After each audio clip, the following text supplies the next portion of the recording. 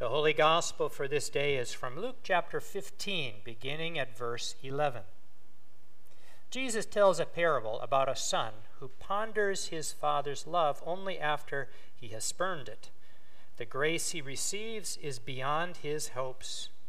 That same grace is a crisis for an older brother who believed it was his obedience that earned his place in the Father's home. Then Jesus said, "There was a man who had 2 sons. The younger of them said to his father, 'Father, give me the share of the property that will belong to me.' So he divided his property between them. A few days later, the younger son gathered all he had and traveled to a distant country, and there he squandered his property in dissolute living.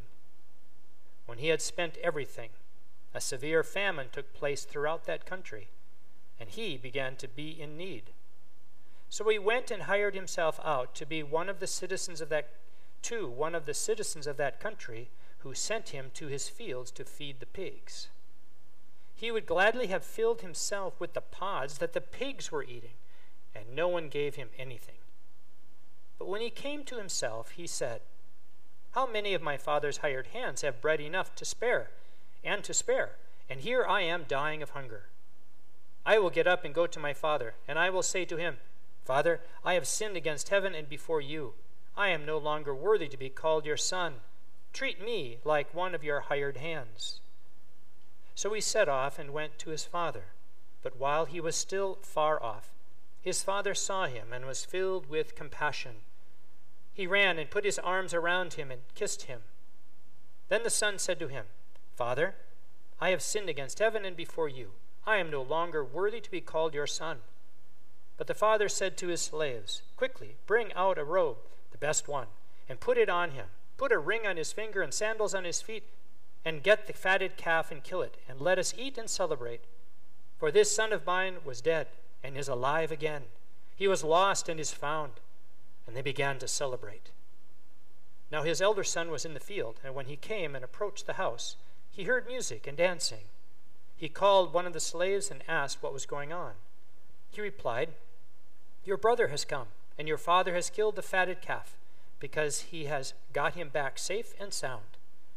Then he became angry and refused to go in. His father came out and began to plead with him.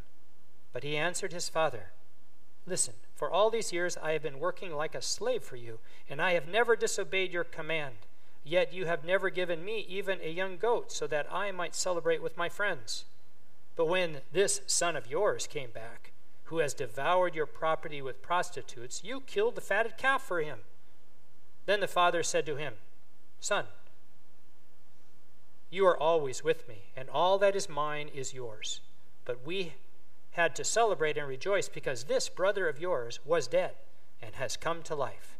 He was lost and has been found.' This is the gospel of the Lord. Thanks be to God." Please be seated. Grace to all of you and peace from God our Creator and from our Lord and Savior Jesus Christ. Amen. Let us bow our heads in prayer. Most holy God, we thank you for this most beautiful, quiet, contemplative morning, this holy moment in our week that grounds the week ahead, that gives us strength to be your voice and your hands to all whom we meet. We ask your blessing upon us now, that we might be open to your Spirit, revealed through your word proclaimed, and literally in the bread and wine of communion. We take you to ourselves, and you become united with us. We pray this in your holy and most blessed name. Amen. The classic interpretation of the prodigal son story goes something like this. The younger son comes to his father and demands of his father that he receive his inheritance ahead of time. And for some reason, the father is very generous, maybe even indulgent, and says, "Yes, okay, I will give you half of your inheritance now before I'm gone."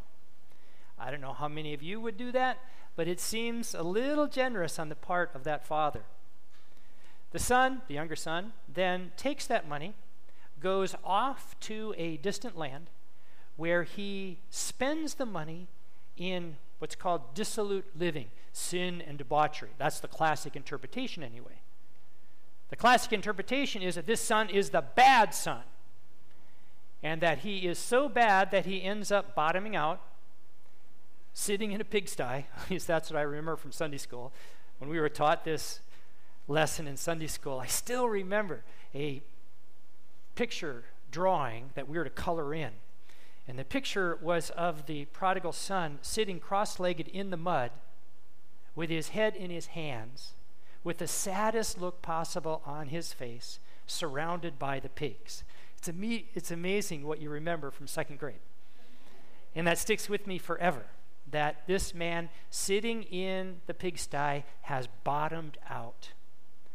And then he repents of his evil ways, returns to his father, and before the younger son can say anything at all, the father came running to him, embraced him, and forgave him before he even asked for forgiveness. A big celebration follows. The elder son, of course, is resentful, but the younger son is received with open arms. Hence, the sermon title would have something to do with sin and repentance. The traditional, the classic understanding of this prodigal son story is on the fact that we are like the prodigal son at times, and that God is very gracious and generous, and sometimes people say this is the story of the prodigal father, not the prodigal son. Prodigal in the sense of overwhelming grace. So, we could have the sin and forgiveness sermon today. I mean, I look back in my files, and most of them are that, prodigal son sermons, sin and forgiveness. And heaven knows, we have, all of us, and in this world, enough sin and enough need of repentance that we could preach that sermon time and time and day by day. However, Bible stories have different angles and different messages that can come to us. And I suggest to us today that we take a look at this story from a little bit different angle. An angle that focuses on the younger son not so much as an evil person, but simply as someone who is desiring to experience the good life. The good life. He wants to live the good life, and he thinks that the good life will be found if he has enough money. It's not so much that he's evil, at least in this interpretation. It's the fact that he wants to be happy. He wants to have joy in his life. And so he thinks, to get that, you have enough that you can indulge yourself. You can wear the fanciest clothes, you can wear jewelry, you can have the nicest apartment, then I'll be happy. Now, if we interpret it that way, the title, Searching for the Good Life, we all might identify with that as well as the first sermon. Because implicit in our own society and in all of our lives is this idea that if we're happy, or we will be happy when we have enough to spend and to indulge ourselves.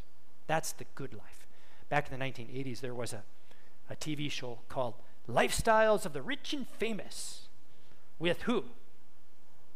Robin Leach. Yeah, all the people with gray hair. Well, you don't have gray hair, but it's a while ago, but Robin Leach had this distinctive voice. And when you heard his voice, all of a sudden you knew what the program was going to be about. The program was going to be about some famous or rich person and the lifestyle that they were living. And he would take the camera and he would follow them around. And it looked so fun. And implicit to the TV show, of course, was the idea that, wow, they have the good life. And if only we were rich and famous, then we would be happy too.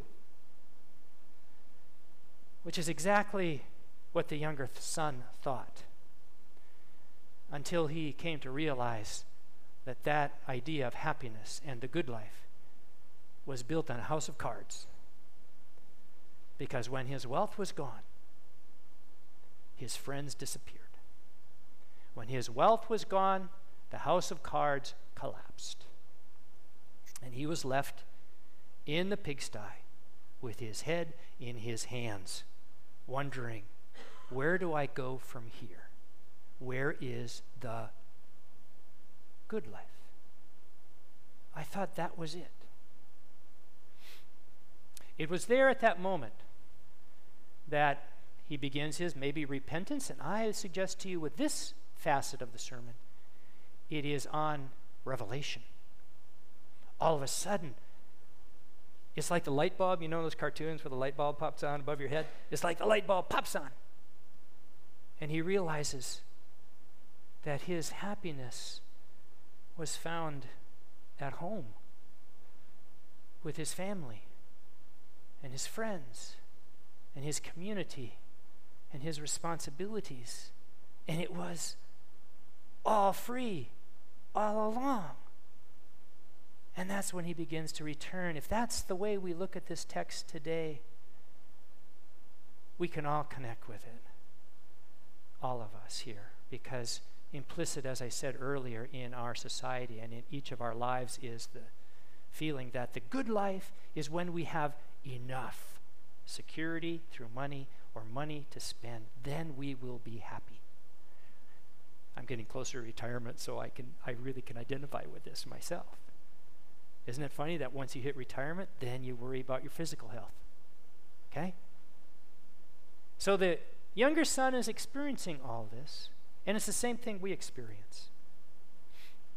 We're in the 21st century right now, and one of the biggest issues for the 21st century is the fact that we are becoming increasingly isolated and lonely one from another. We are people who have families spread out around the country and around the world. I mean, when we do a memorial service or a wedding, people are flying from all over the world to come to that service because people's families are spread out, leaving people isolated from family. People live in neighborhoods where neighbors don't socialize very much anymore at all. Hardly even know the names of our neighbors. Service clubs like Kiwanis or Rotaries are filled with people in their 70s and 80s. If you ever go to a Kiwanis club or a Rotary club, you don't see anybody in their 20s or 30s. They're all old people, and those service clubs, those connecting organizations are dying. I am absolutely convinced that the decline in the church and church membership is not because people don't believe or don't have a sense of connection with God. It's because they're not joiners anymore. We don't join together in community. We don't connect. We don't take the risk of being in relationship with one another. The very thing that the younger son discovered in his life was that it was relationship that was the centerpiece of the good life. Relationship with his family, with his friends, with his community, and with his God. And it's something we're all losing today. I keep thinking of that younger son in the coloring book who is sitting cross-legged in the mud with his head in his hands, with that sorrowful look on his face as a symbol for the future of our society. That's the direction we are going, with people isolated from one another and sitting with head in hands, unhappy and not living the good life. The story of the prodigal son is a story about sin and forgiveness, but it is also a story about loneliness and community. It is a story about finding the good life in things that are free. You've all heard that before, but none of us live it. Taking the effort of relationship with your family and your friends and your church community or your service club. Taking the step out there to build those relationships takes a little bit of risks. It was risky for that prodigal son to return home. What if he's rejected? And so we protect ourselves in our little pigsties or whatever it is because we're not sure we're going to be accepted.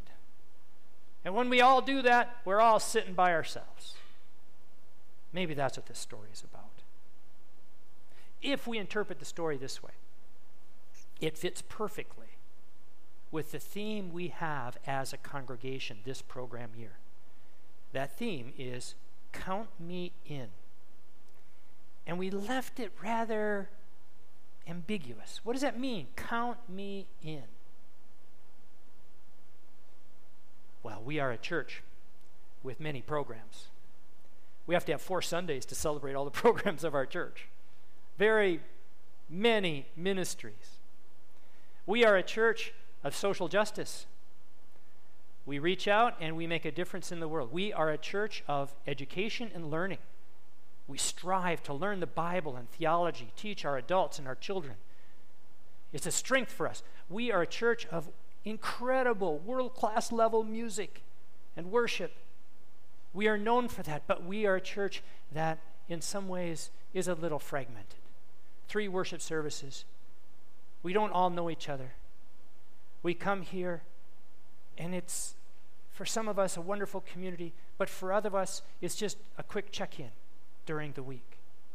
What if it became a place where our friends were and we connected with one another in such a way that we're living the good life, that we're experiencing just what that younger son was looking for? That's what count me in means. We want this place, Holy Spirit Lutheran Church, to be a place of social justice and learning and great music, great worship, but also a place that you can call home, coming home. It's a theme prevalent in our literature, in our movies. What did Dorothy say? There's no place like. What if this community became like that for all of us, where no one is left out?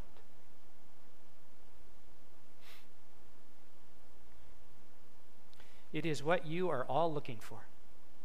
Me too. It can be found here.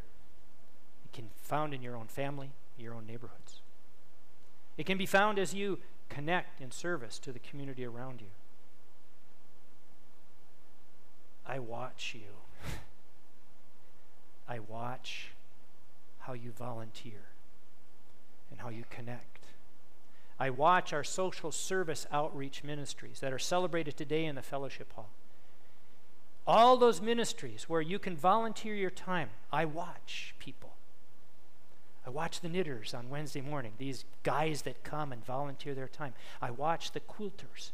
I watch the Sunday school teachers.